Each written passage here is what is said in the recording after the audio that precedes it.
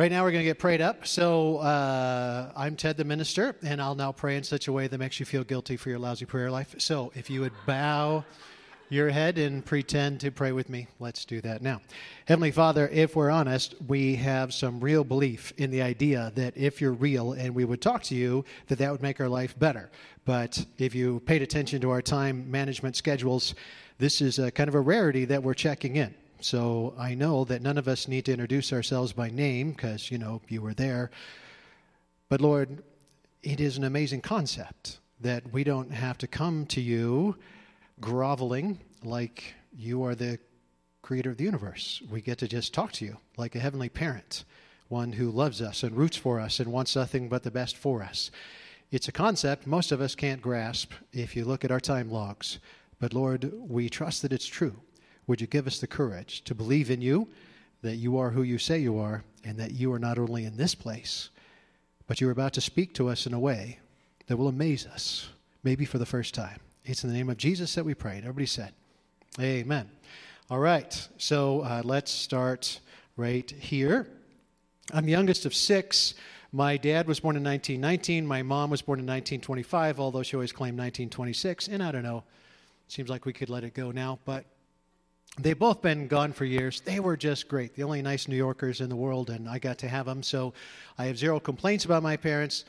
We spent a lot of time in my house talking about World War II. My dad was Jewish, and my mom was British. And so I read The Rise and Fall of the Third Reich in third grade for the first time. Every year my dad would pay me to read it, and we'd talk about it because he didn't want ever to have Hitler happen again. So that's where my background is. And so when I see a quote from someone connected to World War II, I pay attention. This is General George Marshall. He was a big deal, government official during World War II. And he said, the formula for handling people: listen to the other person's story. Listen to the other person's story fully. Listen to the other person's full story first. So this guy was in charge of a lot of people. My friend, the general, some of you have met him. At his peak, he had 119,000 employees. That's a lot. These guys, general's not dead yet. This guy's dead. My friend isn't. Just got back from Hawaii. So there's benefits. But they have to figure out how to deal with people. And so General George Marshall said, the thing is, we come to conversations, interactions with people with assumptions that are so wildly off. And you know this in your own house, at work, out in public. Somebody cuts you off in traffic. The assumption is, this is a terrible person, and this is why hell was created. They were just on their phone or didn't even see you. They didn't mean to do it on purpose. They were just, you change lanes accidentally sometimes, and you signal afterwards. That's what happened. He said, in order to overcome that, you got to get in lockstep with them to start with.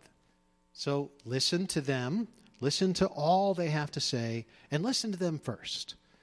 Think of the squabbles in your life that would be avoided, in the world that would be avoided if we would do this. Now, what's the problem with this dumb advice? It's exhausting. It takes a long time.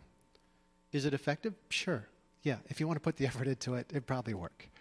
But I got better things to do. The Yankees are on. I can't be listening to this long story. She's not in here, right? We have an 8-year-old. We bought an 8-year-old at our house. Well, she came brand new, but now she's 8. Last night she decided she wasn't tired. Well, the rest of us are. So how about you put that head down on that bed? I just stay there. So my wife tried her best techniques. It's our third one. It's not our first. That's not our first time to be invited to the dance. We know how to do this. My wife tried everything. She came in, like, well, over to you, funny boy. So I go in. I always can get the kids to go to sleep. Nope. And then the windstorm kicked up. All right. Now there's 3 in our bed. One of us was bitter. And he stands before you right now. I had reason to be bitter, and I do not apologize for that. If you want to put the effort in, sure. I said to the 8-year-old, what are you thinking about? She said, I don't know, just not sleepy. Well, that's not an option. Even the bourbon didn't work. No, we didn't. In hindsight, I'm tempted, but we didn't do that. The problem with being with other people, the best part of life is other people. The worst part of life is other people. cancer is second. But other people are definitely the worst part of life. They're also the best part of life. So, yes, this is the way we need to handle each other. Usually we bump into enough little arguments that then we finally sit down and everybody says their part, and then we can finally move forward. Let's go to the Bible. 2,000 years ago, Dr. Luke was minding his own business in the Roman Empire, and he heard this guy Paul talking about this guy Jesus. Paul was a good speaker. Luke had nothing else to do. The way we got to this church 20 years ago, we were living north of Chicago. We were already at a church. The hot chick, she was up here somewhere. I think she was there. I don't want to get the wrong one. I know which one she is, but vaguely pointing to a place on stage when nobody's up here, you might get the wrong impression. So we were both on staff. There's 18 people on staff. We were two of them, and the phone rang, and it was somebody from here wanted to ask if we wanted to come down and be the minister here. And the conversation 45 minutes later was still going. I was late for a meeting. Chicago is nothing but meetings. It was no big deal. There's something about some people that just makes you want to listen. So Paul was talking and Luke listened. And he kept listening. And eventually Luke came to the point where he believed this Jesus thing was real. The Son of God showed up in sandals, showed us how to live, and will come back someday. And while he's gone, the Spirit of God is here, and there's one. Not this multiple God, little g thing. So Luke thought, if I'm going to believe this, I need to write this down. So he went back and interviewed the eyewitnesses. Mother Mary. That's why there's the baby stories in the book of Luke. He wrote down the book of Luke and the book of Acts. So we're reading from Acts today. And the problem Luke had with Paul is he wanted to get the next part of the story. So he went back to the beginning. Got to where he was. The book of Acts, the first half is they, the second half is we. And so now he's taking notes. Now what just happened was Paul said, I feel the Holy Spirit is telling me to go to Rome, and the Holy Spirit says it's not going to be easy, but that I'm supposed to go to Rome, and that's going to help change the world in a good way. And everybody said, but the Holy Spirit said it's not going to be easy, so we don't think you should go. Luke was on team don't go. That's going to be difficult. You were called to take on the world. I'm just called to take on notes. So let's skip it. And all kinds of crazy stuff happens. And sure enough, Paul gets arrested. And he appeals to Caesar as a Roman citizen. And now he's going to Rome so he can talk to Caesar. I don't know. You don't just pick up the phone and say, I need to talk to Joe. Having some trouble. Can I talk to Joe? It doesn't work that way. But as a Roman citizen, he could appeal to Caesar. It took a while. I don't think he ever got to Caesar. I think he died first. But, you get in line and see what happens. So we have this story from Luke, who was there. And the wrestling with the story is, this was really difficult. Should we have gone? That's how parenting works, how marriage works, how work works. If you're going to accomplish something, is David here yet? No, he's in the other room. There's David, inventor boy over there. He's won 2 awards from NASA back when they were real, right? Now there's all kinds of people blasting stuff into space, and I don't know why we fund NASA anymore, but back when it was a real place. If you're going to invent something that gets awarded by NASA, there's some bumps. Did you ever blow anything up in your garage, David? Yeah, he did. So, and he's married to a New Yorker, so you know that went well. But in order to accomplish something worthwhile, Steve Jobs said, in order to put a dent in the universe, it's going to be challenging. Does it mean it's not worthwhile? Well, it depends. Some of you would say camping is worthwhile. I would say clearly not.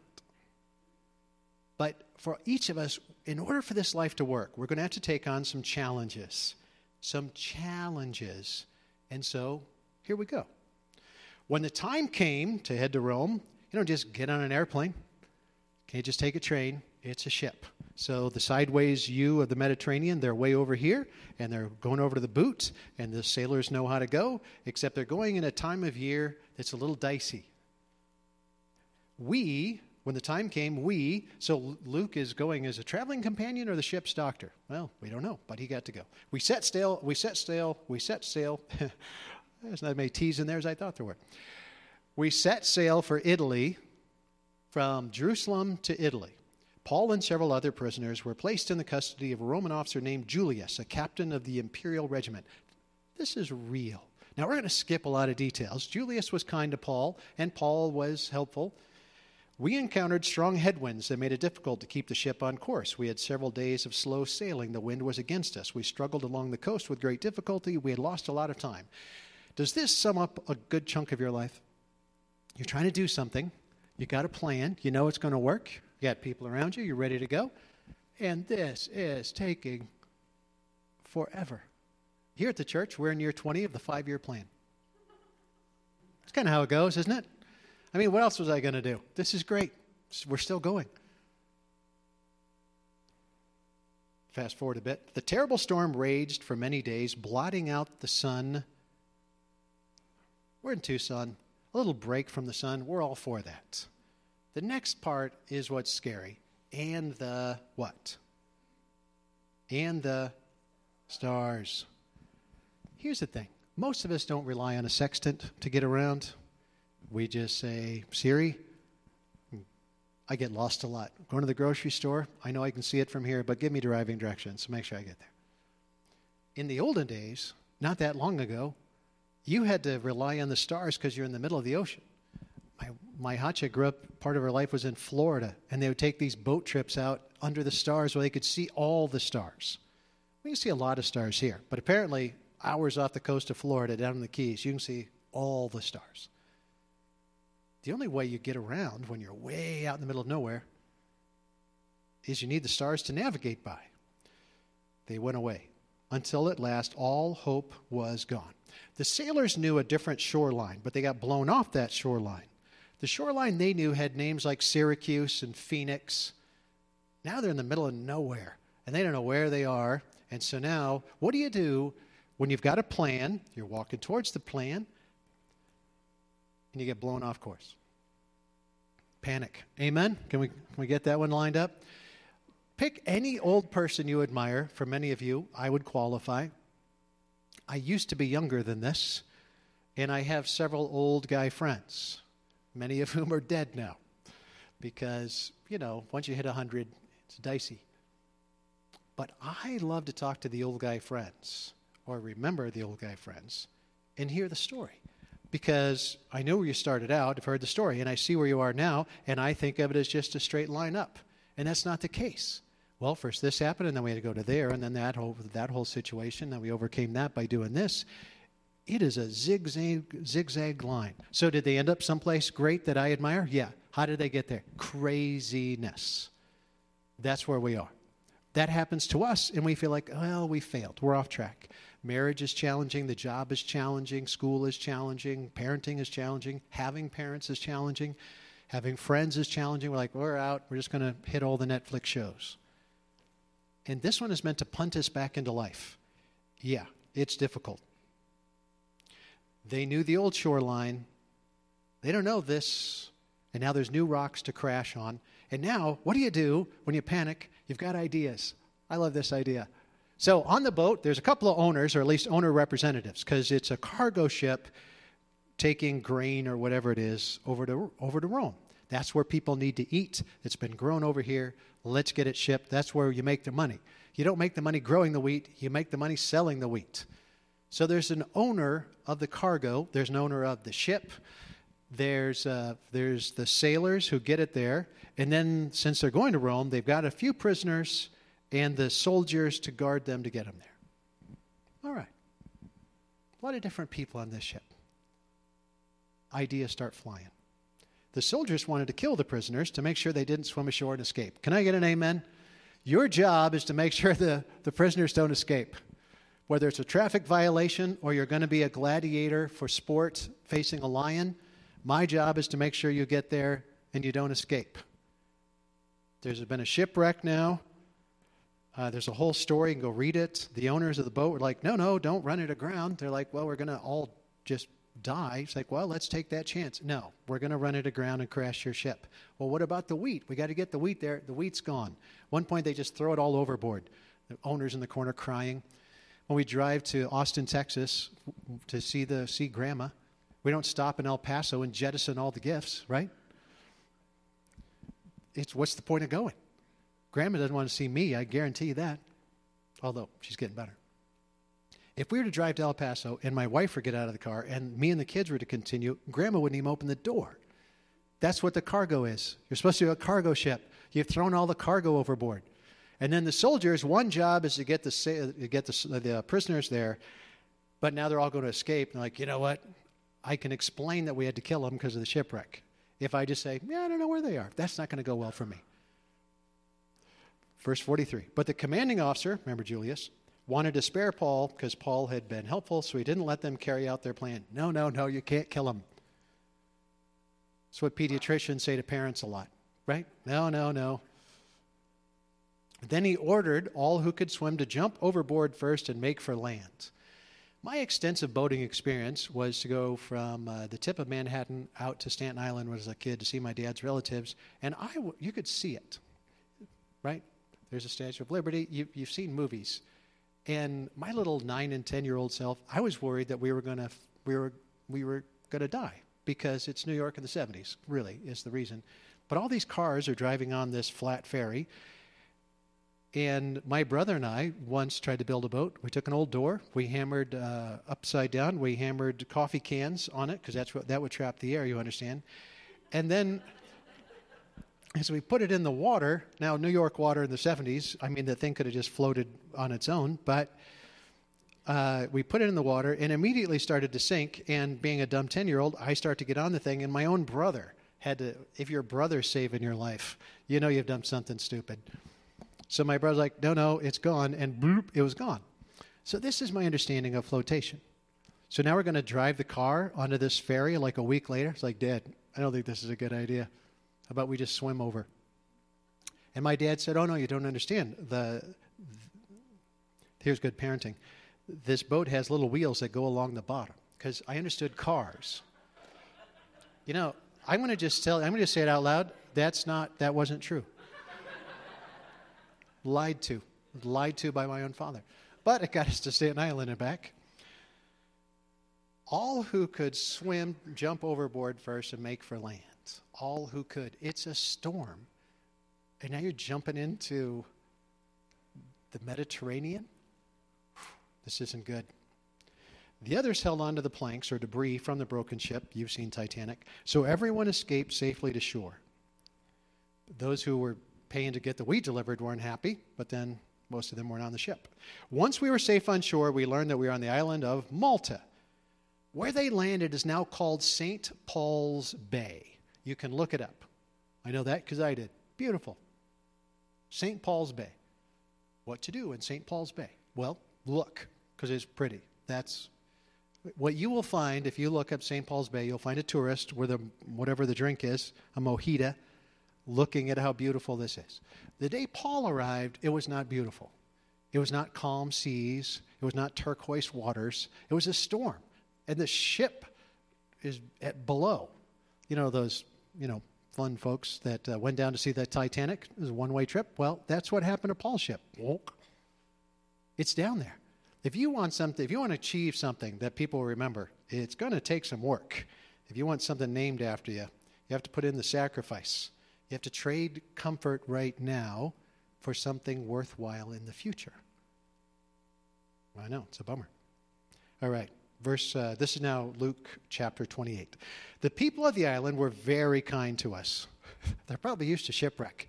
On Nantucket Island, there's a boat whaling museum, and if you go in there, there's a little section that talks about the rescuers.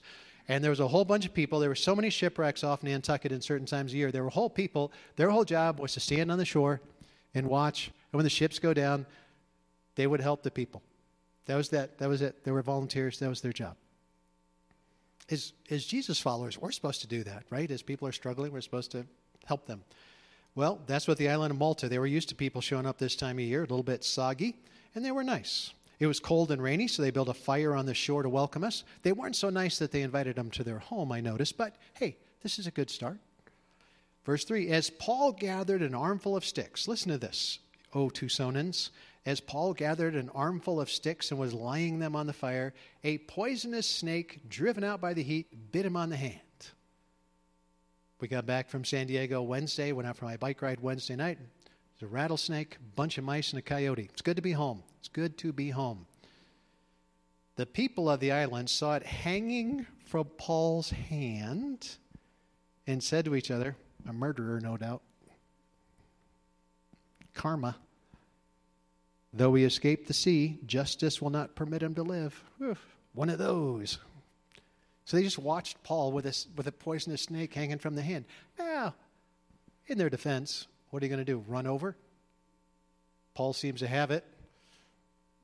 Look for a king snake really quick? I mean, what are you going to do? You got nothing. So they just watched. But Paul shook off the snake into the fire and was unharmed. Now, several things. Paul didn't let it bother him. I am fascinated by Paul's response. Where's the screaming? Where's the change of pants? Right? Paul didn't scream, God, why? I can't take this anymore. I am being faithful. I've done everything you've asked me to do. They were mean to me in Jerusalem. Got shipwrecked. My friends don't even want to make this trip. Paul didn't do any of that. I would have. Paul just shook the snake into the fire. I ride around snakes on my bike. First, I video them for my wife so that I get credit for being brave. Try to zoom in so it looks like I'm closer than I am. And Paul, here's the other thing. Paul didn't look at those sitting by the fire and say, you lazy bums, if you'd been collecting wood, I wouldn't have had to do this. Could have been you. Paul didn't do any of that. Paul's reaction seems pretty nonchalant. Jesus said at one point, on occasion in the news, like every 10 years, there'll be some minister in West Virginia who dies from a snake bite. You know those stories? It's because Jesus said, I'm going to go away and the Holy Spirit will be here, and those in my name will be able to handle poisonous snakes and not die. So on occasion, somebody takes him up on that. Jesus was talking about this. He wasn't talking about, I don't know, how many years ago, 8 years ago, there was a little snake in the corner back there. It was so tiny it was a worm. It was so small you couldn't tell if it was a rattlesnake or nobody could tell. So what do? Sweep it into a garbage can and throw it outside with all the others. It doesn't say, well, Ted, in the name of Jesus, go grab that thing in the middle and see what happens. That's not what it said. Paul. Verse 6, the people waited for him to swell up or suddenly drop dead. Can I get an amen? These fine people just swam up to shore. We're being nice to them to get a show out of it. There's a snake. The 14-year-old, the pretzel kid, was in the ocean and met a stingray, if you know what I'm saying. He'll happily show you the damage. Could have been worse. He didn't swell up or drop dead. And we're from the desert. So we're like, oh, well, put some sand on it. Right, he was fine. He's fine. He didn't want to go back in the water, but, could have been a shark. They were just sitting there like it's a show. People waited for him to swell up. Right? Nothing. They're just waiting. And when they had waited a long time, he's not going. I don't know, maybe he's fine. And saw that he wasn't harmed, they changed their minds and decided he was a god little g. Well, we got something here, don't we? Remember when your uncle got bit and gone in a week? This guy, he's doing great. You do all the right things with a servant's heart, good attitude, keep your cool, and nobody's going to be impressed. Sometimes what it takes to impress people is not dying. We have a Banner doctor here today, so I'm limited, if you know what I'm saying. Yeah. I once went to Banner, didn't go so well. A year later, I was back. Some people were impressed. And now all of that is a setup. I told you all that for this sentence right here.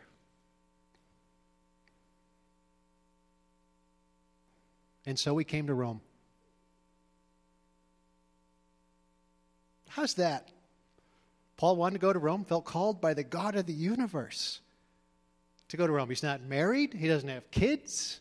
His life is dedicated to whatever God wants as he understands it. The Holy Spirit was very clear. Paul gets to Rome. Go to Rome. He's in Rome. But what about all of this? Do you ever have that? People say, how's your trip? And you go to tell them, they're like, no. How you doing? The answer is fine. That's what they want. We once, the first accident I ever had, wasn't my fault, it was a deer's fault, blew into deer in nowhere, Texas at 85 miles an hour. Deer, what are you doing? Get out of the road. You've got a lot. Why do they have deer trouble in Texas? Doesn't everybody there have a gun? Shoot 2 before breakfast. Do your job. Why am I hitting a deer in Texas? A Texas friend wrote me a little after that. He said, hey, I finally got my first deer. Yeah, me too. I used a Honda. What are you talking about? It's not that difficult. Just drive after 7 and you'll get one. So then we finally get to the in-laws. And my brother-in-law, who never really clicked, as I understand it. I don't know. He never talks to me. I don't know. But he actually talked to me. And he said, so you hit a deer. That's a big sentence for him. Took him about an hour to say it. So you spent your life in Germany, in Miami, Florida. You didn't even get to Texas till you were after high school. Why do you talk like a lizard? I don't understand. I don't get it. So you hit a deer. His lips don't even move. So Jenny has to always interpret and tell me what he said. And then he said, everybody knows you don't drive in that part of Texas after dark. We have been related for 20 years at the time. Nobody had ever told me you don't drive in Texas after dark. If there's something to be said, use your words. But as much as I wanted to talk about it at that family gathering, Uncle Bill was there. I'll tell you about him in a minute. Nobody really wanted to talk about the deer and the drunk guy who showed up with the tow truck in the middle of nowhere hotel that could have been a horror movie. Nobody wanted to really hear about that. And so we came to Rome. Simple sentence. Think of all the things you have overcome so far. You people even have overcome a few things. The rest of you, you've overcome some stuff. You didn't just show up today walking in all calm. A third of you walking in were like, holy cow, just glad to be here. A third of you, you sobered up and you staggered in. We appreciate that. I'm trying not to talk too loud. A third of you are doing really great right now, but you're a little nervous about the week to come. Can I get an amen? Things are going really well, and you've got enough life experience to realize, well, Rick Warren, famous minister in Los Angeles, says, life isn't ups and downs. Life is a railroad track. There's always good, and there's always challenges at the same time. We need to remember that perspective. It's not just the challenges. We can just get overwhelmed with the challenges. We'll talk about that in a minute, too. But I brought props today for this reason. Think of someone you admire and what they've had to deal with to be here. Now, and there's a phrase we use in our house, this is what I've been dealing with, because the hot chick knew a guy in high school in Austin, Texas. My guess is he wanted to know her more, and I'm thankful that he didn't. But he contacted her, I don't know, years ago as the token Christian that he knows. And she's like, oh, well, whatever your name is, I forget. How you doing? He said, well, this is what I've been dealing with since I was shot by the SWAT team. This is what I've been dealing with. And there was a picture of a scar all the way up him. And so, Googled, that'll make the news. They weren't just being mean. There was a reason he got shot by the SWAT team. In Austin, Texas, if you've got a shotgun, you're waving it at the police, and you're drunk, and you're threatening people, that'll get you shot by the SWAT team. They told you to put the gun down. It wasn't a request. It wasn't a suggestion. You'd reached the point that you needed to put the gun down because they weren't. And so he got shot by the SWAT team, and then there was a series of things, and they saved, some doctors saved his life, and I'm sure they regret that. But, you don't say it out loud, but, all the good ones, we could use some of those organs. But this is what I've been dealing with. So as I was reading through this and pondering it for the last 3 weeks, I thought, some of my favorite people in the world really had to deal with a lot. Now, I never met my great-grandfather. Came to America so he was Jewish, from Sweden. The family fled Spain because they weren't very nice to Jews, went to Sweden, took on a local name. That's why my name is Soderholm. I'm not exactly blonde. I've got the blue hair, or blue eyes, blue hair. I'm getting the blue hair, but Come back next week. Might be. It's coming on fast. But I got the blue eyes, but all of my family looked pretty Jewish for a reason. So then he wanted to be a tailor. He moved to Germany, met his hot chick, and it wasn't good to be Jew in Germany, even in 1870. So they moved to Brooklyn. Didn't speak English, but they moved to Brooklyn and formed their community and had kids and moved forward. And my grandfather and siblings all born in New York City. That's a tremendous amount to overcome. And so we came to Rome. All of those stories. I love to hear my dad talk about his grandfather. He was gone by the time I came along, but I love to hear those stories. And I have my grandfather's gold pocket watch. So he was a tailor in Brooklyn, just over the bridge. And in 1910, Halley's Comet came by, and it became a craze. You know how nuts we can be. And so people with money thought, well, if the world's going to come to an end, look it up. That was a thing. I think the King of England was, some people blame Halley's Comet for his death, but I think it was more of his drinking. But, what do I know? But people went nuts, and so they wanted new suits. And my great-grandfather made a lot of money off Halley's Comet, and to celebrate, he bought a really nice gold watch that still works. It is 11:14 and 10 seconds, and I'm aware of the time. I want to assure you I don't care, but I'm aware of the time. And I love to hear the stories of my great-grandfather when I was a kid, because I have such an easy life. Sure, I grew up in New York in the 70s. I got some crazy stories, but I always got to come home to a haven. My family is so great. They like my wife more than me. Not even close. My dad on his deathbed, Washington, D.C., I walk in, Dad, I'm here from Tucson. It's great to see you. Last breath, he goes, where's Jenny? Shut up, old man. You got me, all right? She's busy. She couldn't be bothered to come see you. You want to see her, you get better and go see her. You jerk. No, didn't say that at all. We had a great last week.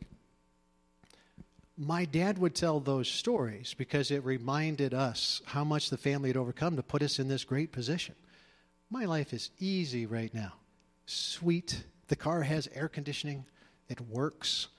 I don't have to be on a boat. I live in the desert. I can't be on a boat, but that works out. I'm fine with that. This is Uncle Bill's wedding ring. Uncle Bill is the in-law, my favorite in-law by far, my wife's mom's brother. Uncle Bill's in the Texas Racing Hall of Fame. And since we all know TV, let's go to there. When you watch Chip and Joanna Gaines' show, that Magnolia Farms thing in Waco, Texas, that's where my mother-in-law is from, just down the street. So we went this last Christmas. We went to Magnolia Farms. I had to watch a show to see what the heck they were talking about. The bakery episode. Oh, that was great. Stood in line for stuff over and over and over again. Delicious. Great. $100 at the bakery. They got to pay for that thing. There's a building so we got a personal tour from the Wacokians. Waco, I don't know, the family. And they said that was Uncle Bill's shop. As we're sitting at the bakery, look right through there over the grass, past the frozen whatever yogurt thing. That was Uncle Bill's shop, where during the day he fixed people's cars in Waco, Texas, and at night he built his race cars. And Uncle Bill was one of those people. He died a few years ago. He was in his 80s. The way he smoked and drank, stunning that he made his 80s. And he drove race cars. It's like talking to Doc Hudson from Lightning McQueen. And so my whole goal when we go to Texas was to avoid my mother-in-law and brother-in-law and to get Uncle Bill to come down from Waco and tell stories. You get Uncle Bill telling stories, oh, man, so great. And his son and wife are the best. Their kids and grandkids are the best. Just great people. Love Uncle Bill. So much so that Aunt Pat, when Uncle Bill died, gave me his wedding ring. She said, I was looking at this stuff, and I thought, well, I get rid of some of this stuff. I can't keep everything. And she said, I was thinking, looking at the ring, well, who loved Uncle Bill as much as me? She said, Ted. That's pretty good. Gave it to me at a Texas barbecue restaurant. That's even better. I think if you smell the ring, it might still be on there. Here's my favorite Uncle Bill story. So Texas in the 1950s, Uncle Bill, based on Bill's stories, I think it was completely his fault. He had been married to Uncle Pat, Aunt Pat. Texas was crazy in the 50s. He was married to Aunt Pat. His second wife was also Aunt Pat. I think that was on purpose, so he didn't have to put much effort into it, right? You say second wife, use the wrong name, that'd be awkward. So the Pat I knew was wife number 2. The one I didn't know, they'd been married. They were married 16 years. They had a couple of kids, including Dale, who I love. And then they got a divorce. I'm assuming that was 100% Bill's fault. I'm not assuming. I would bet cash. That is Bill's fault. If you're working all day and then you're working on your race cars at night and you spend the weekend racing and you're drinking and smoking like he does, yeah, that was Bill's fault. And if you're famous enough to be in the Texas Racing Hall of Fame, 100% Bill's fault. So they get a divorce. But they can't bring themselves to tell Bill's mom that they got a divorce. So every time there was a family gathering, his ex-wife would meet him in the driveway. They would walk in together like they were married. I said, Bill, what's wrong with you? Just tell her. And he went, you never met my mother. All right. So then finally, goodness gracious, finally mom dies. And then he marries Pat. I said, Bill, you've been living with Pat at this time in 19 whatever Texas. Living with her is fine. Ditching her at home and going to meet your ex-wife in the driveway, all that was fine? And he said, it worked out. If you don't know an old person besides me, meet one. And just ask for their stories. And you're going to notice the point where they say, and then we came to Rome. And what that's going to do for you is remind you that whatever nonsense you've got going on right now, where you're like, you can do this. God's not punishing you uniquely. Chris, raise your hand. Chris and Megan move in from California, so thankful to be here. Buy a house, going to remodel it. And the snake trying to break into their house. You know how weird that is? Everybody said, you got a pack rat in the wall. Chris is like, we sealed everything up. I don't think so. Yep, sure enough, pack rat in the wall. So Chris and Megan and the kids have a snake trying to break into their house. You think it's weird at your house? How about a snake ringing your doorbell? Ding dong, just bring out the rat and I'll let you go. Finally, it got caught in a trap, and at one point the UPS driver was stuck, and the UPS driver just put an Amazon package on the snake. I don't know. You're in the desert now. Enjoy your life. Embrace it. You're not being punished. This is life. It's a track. There's the challenges. There's the good news. Don't lose your purpose. You're here to make a difference, to help people. You need some people in your life. So here's the last one. My mom, I'm wearing this pin, my mom's work ID. Sanborn Map Company. My mom's from Mount Vernon, New York, so it was the general area. She could look into Brooklyn. So all the World War II soldiers leave, and the Sanborn Map Company still have to make maps. So they hire a bunch of recent graduates, New York high school girls, get brought in to a very professional job. You nailed the interview, you got it. And my mom would describe it. They were way up in the air. They had their slanted official big map desks. And my mom had a great time. Her movie theater was Radio City Music Hall. She was fine. The one I feel for, what's the big guy? Warren Buffett bought this company. He was one of the first companies ever overtook because they were failing, maybe because of my mom. The story isn't about my mom. She was in New York City as a single high school graduate with her friends. She was doing great. Do you know the one I feel bad for? Her map boss. The boss that was too old to get drafted into World War II used to have a whole team of professional men who knew what they were doing, and now is dealing with a bunch of teenage girls. I feel for that guy. And it's not a cheap shot at teenage girls. I wouldn't want a bunch of teenage boys. It's not a cheap shot at teenagers. This is a professional job. You're making maps. Some of us are old enough to remember what that is. You can't just have squiggly lines. You got to have the right line in the right place, the right color. What's this guy supposed to do? He's got to produce maps. My mom had all kinds of funny stories about this poor guy. I think he had hair at the beginning. Not by the end. If you're in a season of life right now, that's a challenge. I say if. Let's just accept you're in a challenging season of life. I'm going to go on a limb and say you're probably not abandoned by God. We'll skip the next part. Paul gets to Rome. He gets to have a little freedom, but he's got the soldier with him everywhere he goes, sort of a house arrest thing.